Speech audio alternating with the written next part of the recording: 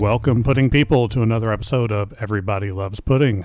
I am your host, Ken Seymour, and I can't tell you how excited I am today. I am joined by somebody whose work I have enjoyed and looked forward to for a number of years.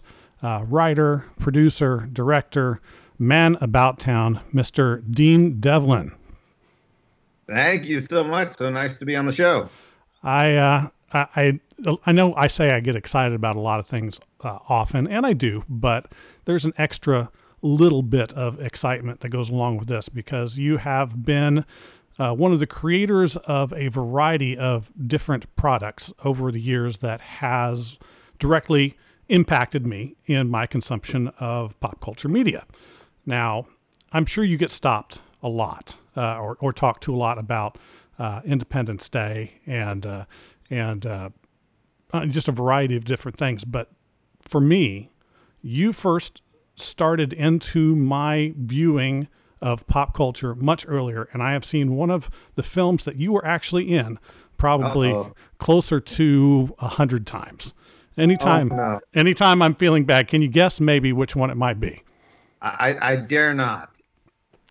You were in a fantastic little 80s movie called Real Genius. Oh boy. Yes, I've seen that a number of times, and ever since that day, anytime I would see the name Dean Devlin associated with anything, okay, you were a member of the cast that I really enjoyed. I've got to see it, and then when you went over to the other stuff, it's just always been really enjoyable. You know, the cinematographer of Real Genius was Vilmos Zsigmond. Oh. You know, most people would never think of him as the DP of that movie, but he was.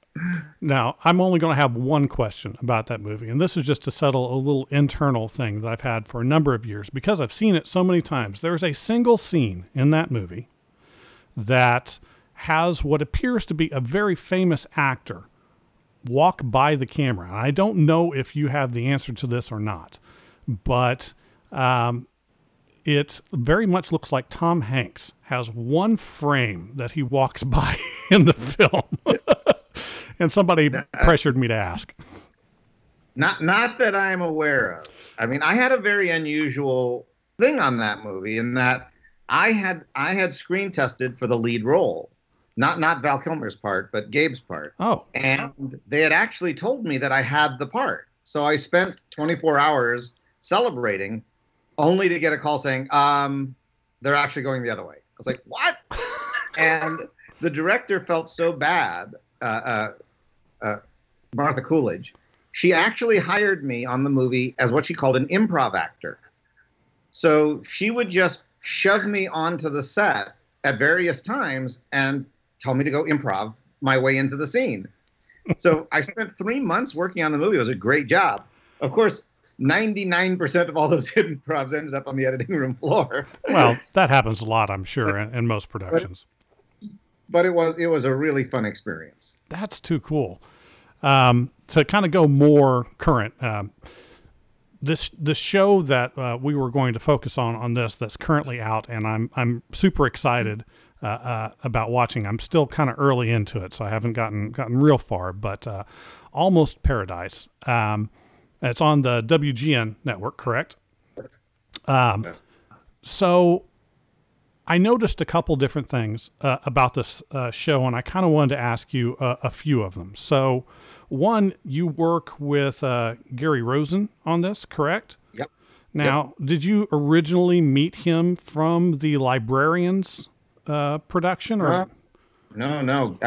Many, many years ago, back in the 1980s, he was a writer on a movie called DC Cab.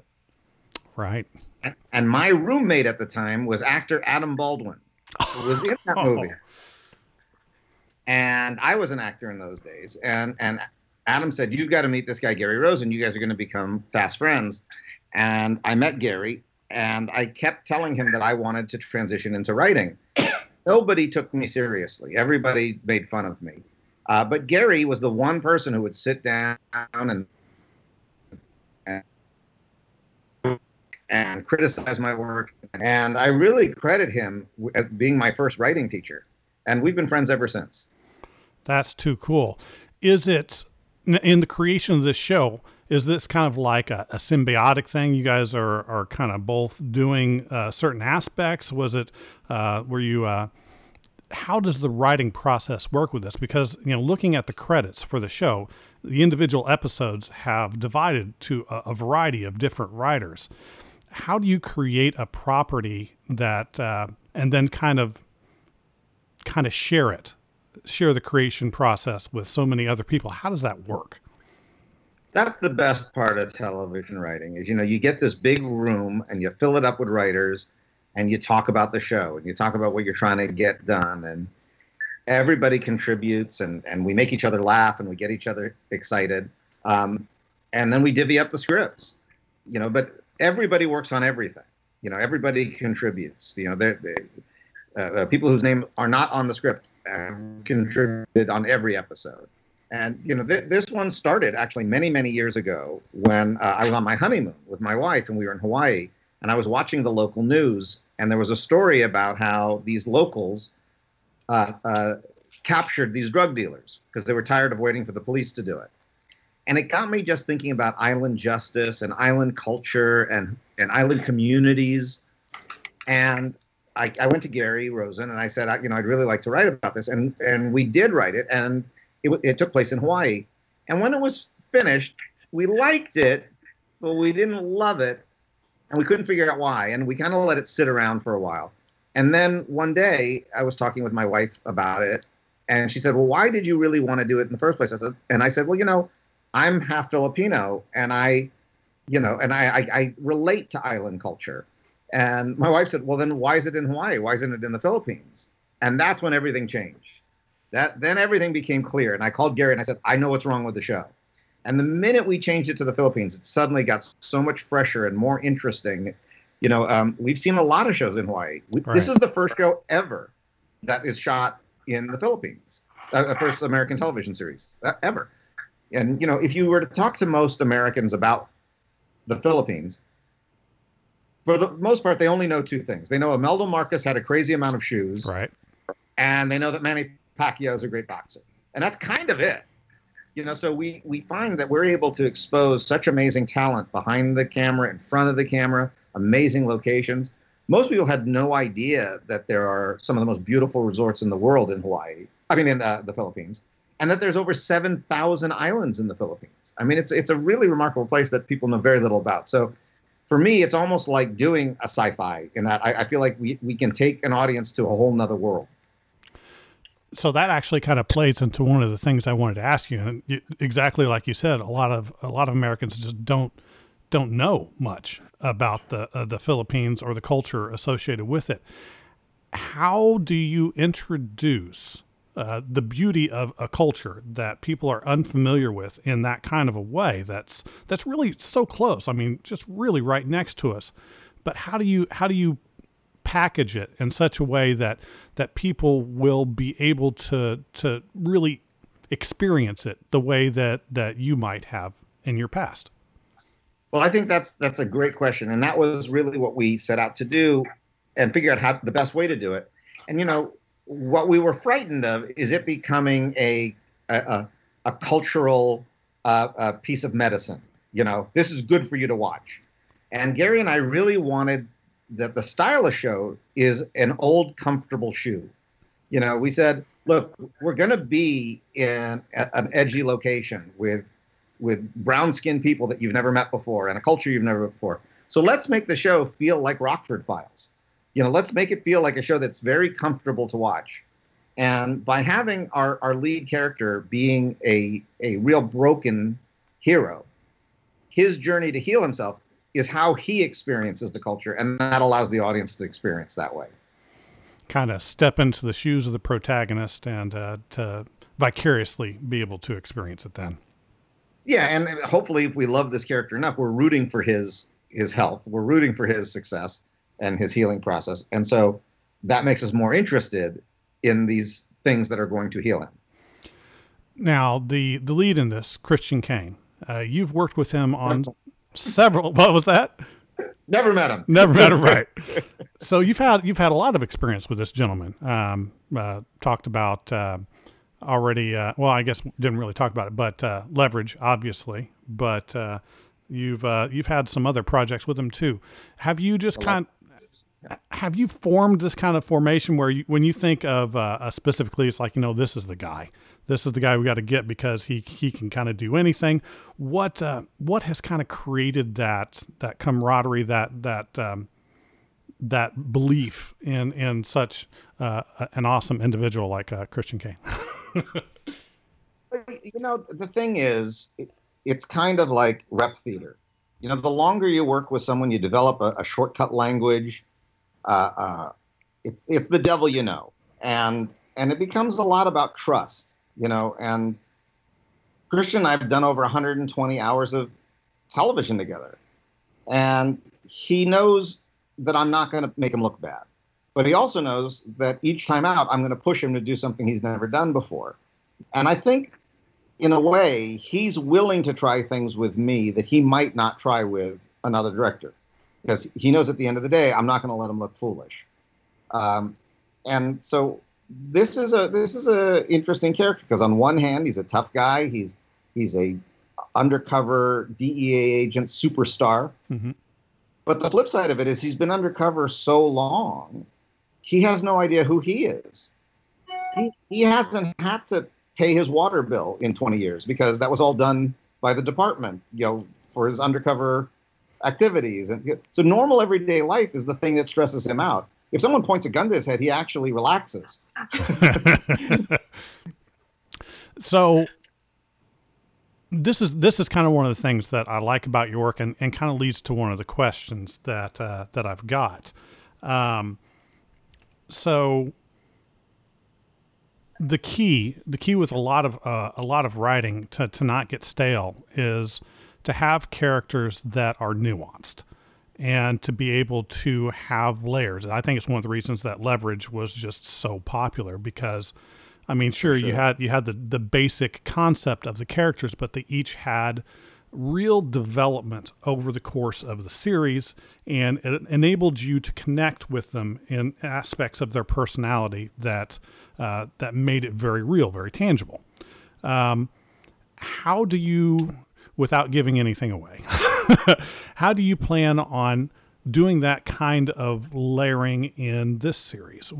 How does that mentality? You talked about him being a broken man, and that's a common kind of concept.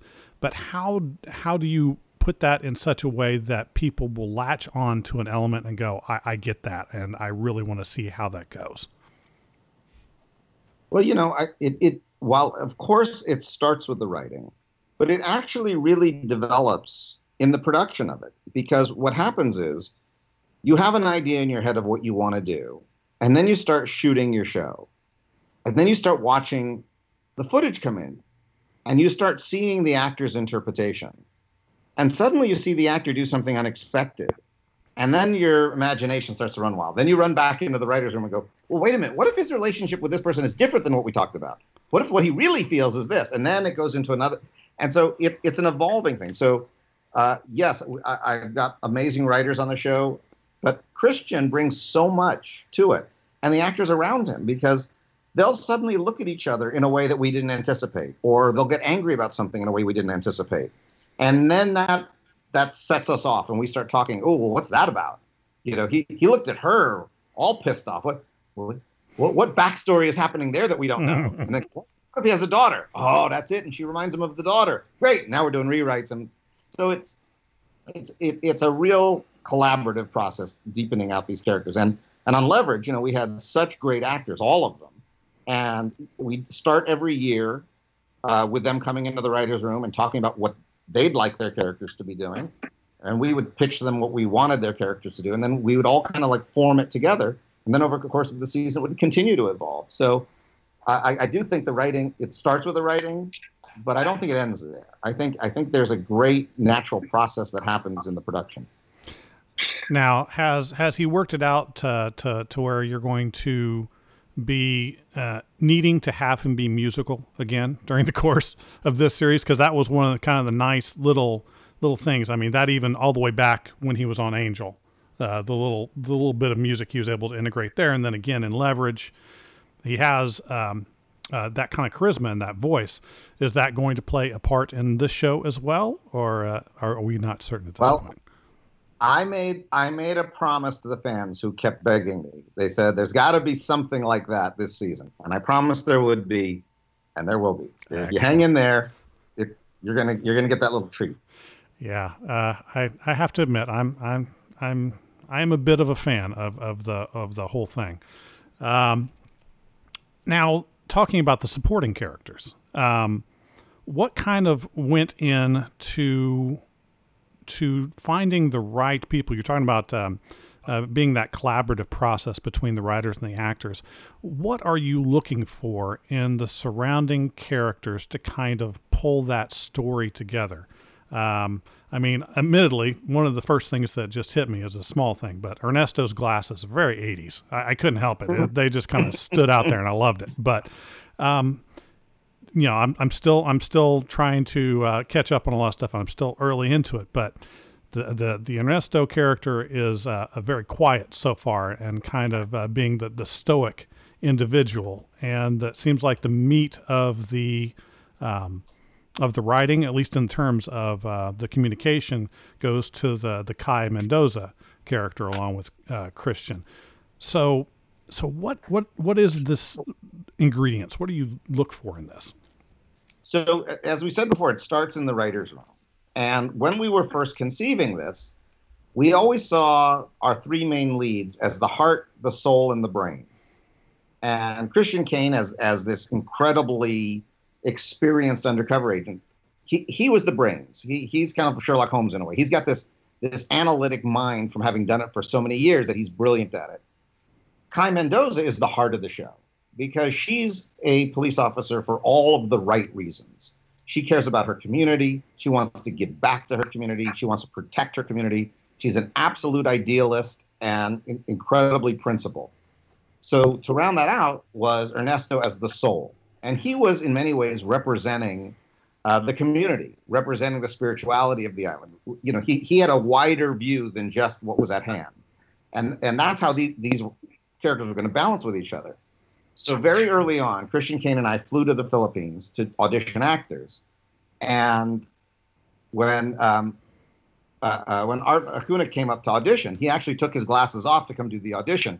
And both Christian and I looked at him and went, no, keep those on. Keep those on. Those are great. Yeah. And when Art Acuna came on stage and performed with Christian, and when Sam Rochelle did, it was so obvious.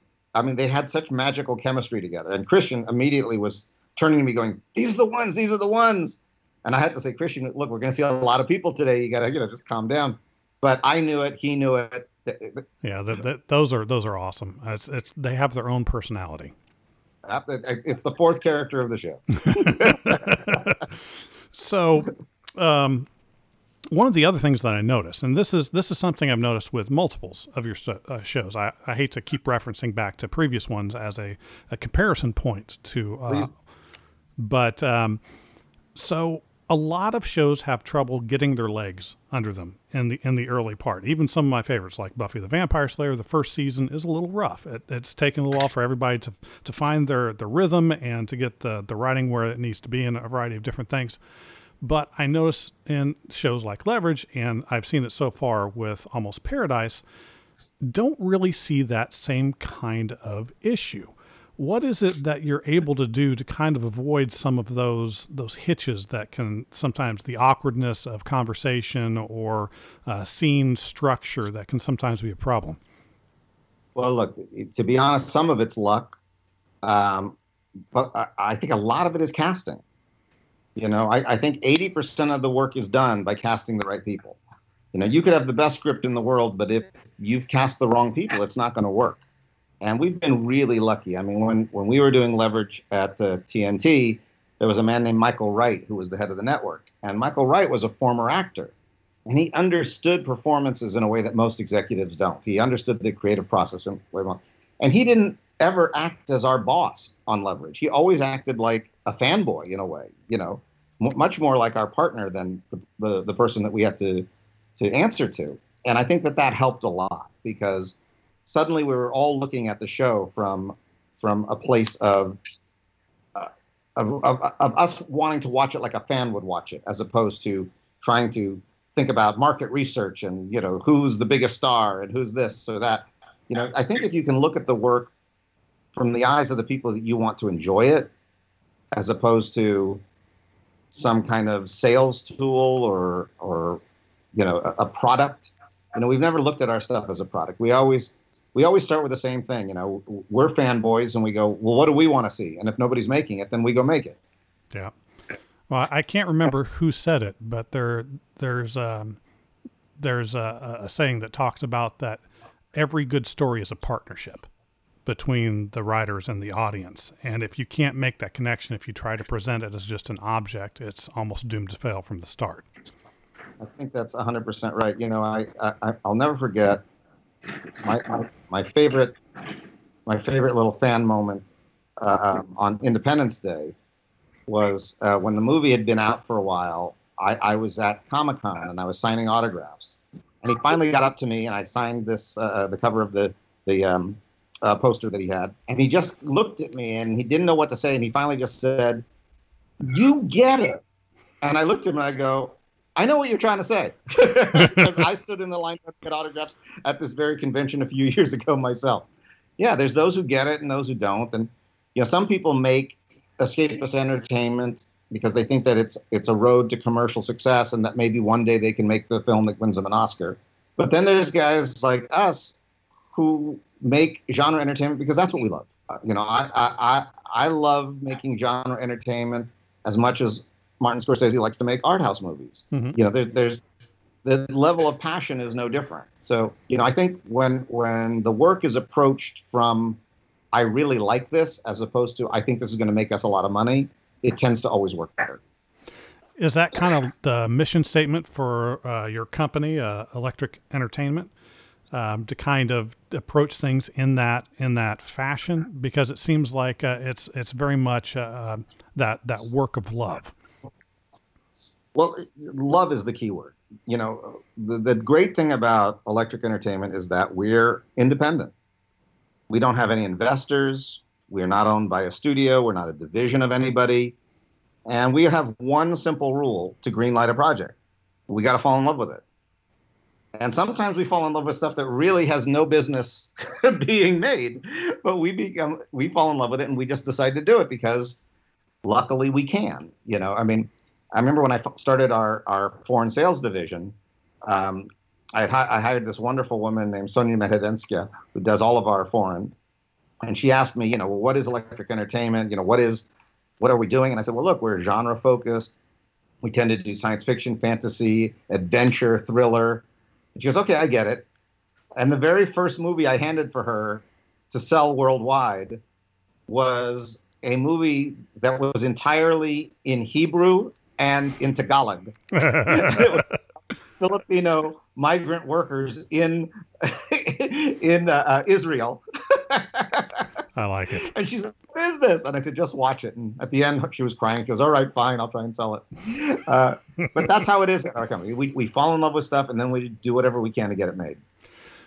So I saw that you tweeted out recently that there's an app that is available already on iOS and will become available on Android and like Fire Stick, where you're going to be able to directly consume some of these things? Actually, it's available on all of them as of today. Oh. So it's on Roku, you can get it on Android, you can get it on your iPad, your iPhone, you can get it on your Fire Stick, and soon there'll be apps for your smart televisions. And we put out a channel about 7 or 8 months ago called Electric Now, and it plays on different platforms like Stir and Xumo, and we're about to debut on a few more. But we wanted to have our own app for ease of getting the channel. And so now you can get the channel anytime you want. Our recommendation is turn it on, leave it on. It's great to have on while you're doing all your housework. But it also is a platform where we can take all of our shows, not just the ones we've made, but also stuff that we distribute, and aggregate our fans. So the people who love Leverage, but they've never seen The Librarians, can all be in one place. The people who loved Librarians and never saw The Triangle get to see the triangle. So it's all of our stuff in one place, plus a whole bunch of other product that we do, including our podcast network called the Electric Surge Podcast Network. Nice. And we do shows on Star Trek, on Star Wars, on Doctor Who. We have a great show called The Best Movies Never Made, where we talk to filmmakers about the movies that they didn't ever get made. But it's really like a one-stop shop for people who like what we do. That's awesome. Now, is there going to be a cost associated with this, like a kind of a monthly thing, or is it going to be advertising? How's this work? This is absolutely free. It's all ad supported, though there is a small section at the back where you can purchase stuff if you don't want to watch commercials. And then there's also certain product that we're not allowed to give out for free yet. And so they're like, for instance, Almost Paradise, we're not allowed to do that yet, but you can purchase it in that part. But I'd say 90% of what's on there is absolutely free. It's free to download. You don't even have to register if registering makes you uptight. It's just if you do register on the app, you get a bunch of extra features. Like you can create lists for things you want to watch later. You can stop watching on your iPhone and pick it up later on your Roku. Things like that. That's very convenient, and the ease of access will definitely be appreciated. I'm sure of that. Now, I do have some kind of ancillary questions that have been bubbling in my mind for a number of years. But the first that I must ask, and my co-host and I, we have this ongoing discussion where I am constantly trying to convince him that Matthew Broderick is a fantastic actor, and he will not believe me. Now I have somebody that has worked with him, Godzilla, correct? Mm-hmm. What did you think about what do you think about Matthew Broderick? So I'm going to put you on the spot. I think the world of Matthew. I think he's a unique talent. He can do television. He can do movies. He can do Broadway. And literally one of the nicest people I've ever worked with. Unfortunately, on Godzilla, we tried an experiment in the writing that was a huge mistake, and it hurt the movie and it hurt the characters. But it certainly wasn't his work that hurt it. That'll be perfect. I'm going to take a snippet of that, and I'm going to sneak into his phone and make it my text messaging and phone call. No, I remember when that movie came out, and I saw it's like, that's an interesting design for the Godzilla creature, and it's like, I wonder how the real purists are going to take that. And they didn't like it. They didn't like it very much, which is unfortunate. I think if it was called anything else, it would have gotten a much better response. But well, I realized we could have saved a lot of money and put a guy in a rubber suit and had a much bigger success. Now, one of the other questions that I've had, talking about those things that are kind of formative in the wonderful sections of the pop culture brain that some of us have. Your work on Stargate was, that was a fantastic film. And then it was turned into a series of television shows. What was that like to kind of see that response from that? They liked the concept so much. Give us another 15 years of this. What was that experience? Well, I had a very mixed relationship with this series because obviously, Roland Emmerich and I wrote the movie and I produced it. He directed it. I got to direct second unit. And it was our first big success. It was an international success and a movie we did 100% independently. Mm-hmm. But the people who financed the movie for us, they sold their rights to MGM. And then MGM decided to do the TV series. Now, at first, we were thrilled about it until they told us they didn't want us involved in the series. Yeah. So then you find yourself watching your child being raised by foster parents. And in all honesty, I was very resentful and very angry about it for a long, long time. But I didn't watch any of the shows. So my criticism wasn't about the execution of the people who were doing it. It was simply, it's not my show anymore. It's not telling the story that I wanted to tell. And at that point, I still had two other movies I wanted to tell. we had designed it as a trilogy, and we never got to do the other parts. Well, the irony is that one of the men who was responsible for that was executive producer Jonathan Glassner. And we had avoided each other for years and years and years until finally I thought, well, this is ridiculous. And I called him up and I said, can we go have lunch? And of course, we became fast friends. And next thing I know, he agrees to work on my TV series, The Outpost. And so now we're now in our third season of working together, and it's spectacular. And I love this guy. He's amazing. Yeah, I was kind of wondering that because there always seemed to be, there's a lot of stories behind that series with the way that MGM handled things and a variety of other things, because it's a story that just spans all over the place, and it obviously could only work if the core story was just awesome to begin with, which it was. And it had real appeal, and it gave it legs for a much longer time, although I must admit I'm still sour about Stargate Universe, which I thought was the best of the series, taking it in a slightly different, more serious direction, and that never got a chance to finish. But neither here nor there. I kind of wondered how that would play out. So you said you had it originally in mind as a trilogy. What was did you already kind of have formed what those other two movies would have been if they were ever created? Yeah, I mean, we never wrote them out, but we had a really good idea where we wanted to take part two and how we wanted to wrap it all up together in part three. You know, the first movie, clearly leaned on, the Egyptian pyramids and who built the pyramids.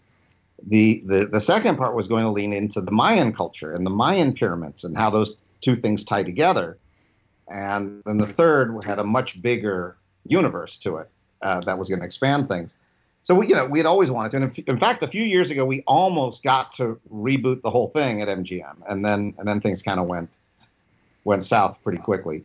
But yeah, no, it's always been a tragedy for me that I never got to finish telling that story. Although I got to imagine it's probably a little bit like how George Lucas feels watching other people do Star Wars stuff. He did well financially, but it's got to sting a little bit. Yeah.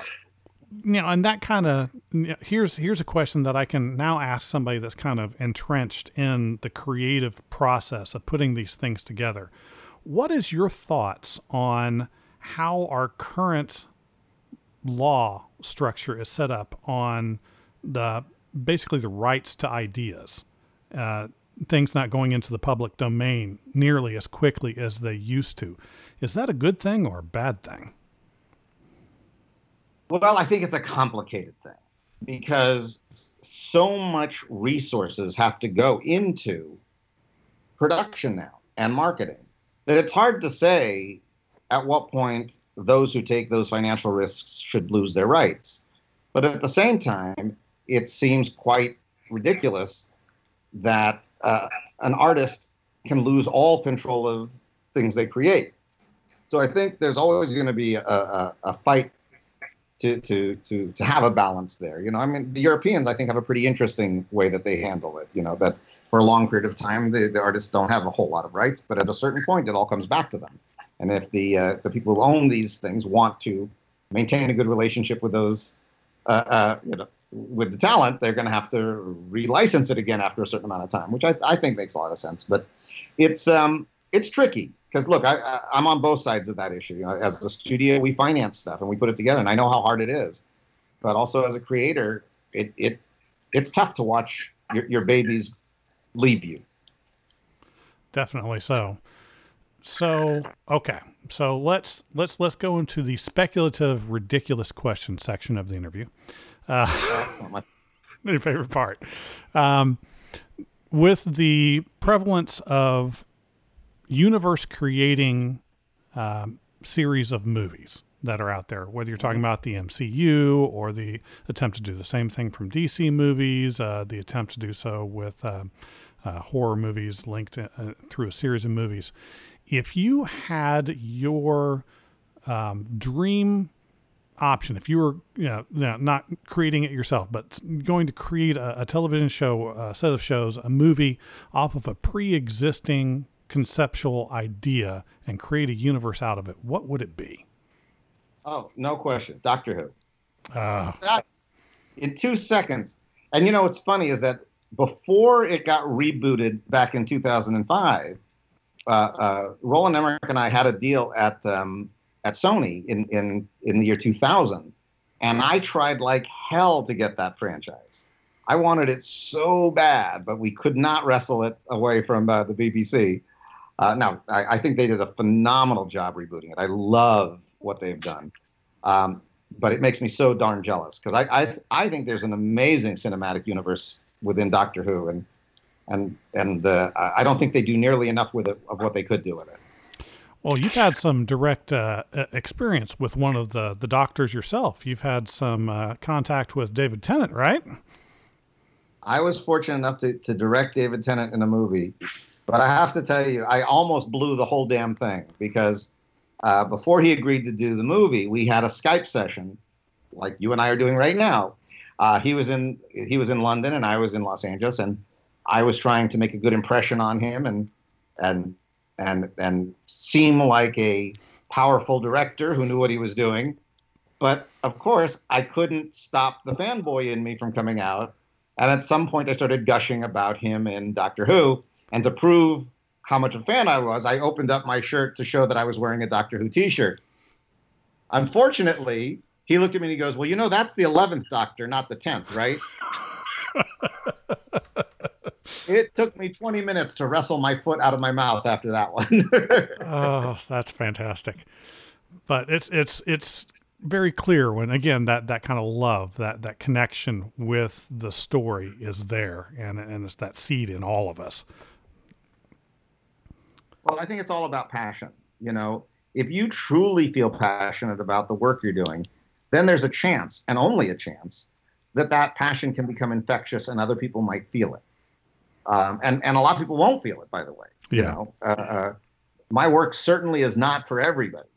But the people who get a kick out of the stuff I do, they tend to get a kick out of all the stuff I do because they share a certain sensibility, you know. And then sometimes there's the off like my wife is not the biggest fan of my work, to be honest with you. But like Almost Paradise came on and she's gone nuts over it. So I said, oh, good, I finally got one that you love. You have that approval you've been seeking for some time. I did, finally. Well, I want to thank you so much for taking the time to talk with me today, and it has been a real treat for me personally, and hopefully a treat for our listeners as well. Is there anything you want to make sure that you say before we cut off towards the sunset? Okay. Let me get all my plugs in. Well, first of all, Almost Paradise, Monday nights, WGN America.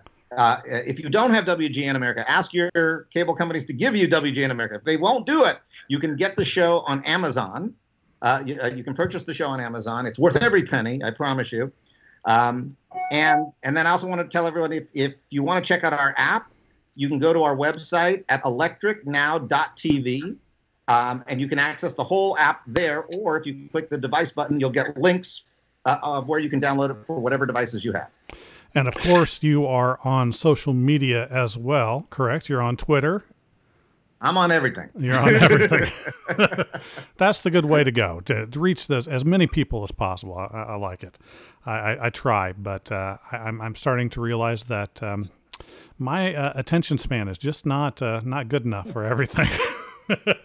But again, thank you so much for taking the time to be on, and we wish you the best. And I know I, for one, will be front seat waiting for your to see how this season plays out and see how future properties go forward. I know I've enjoyed it in the past, and I'm sure I will in the future.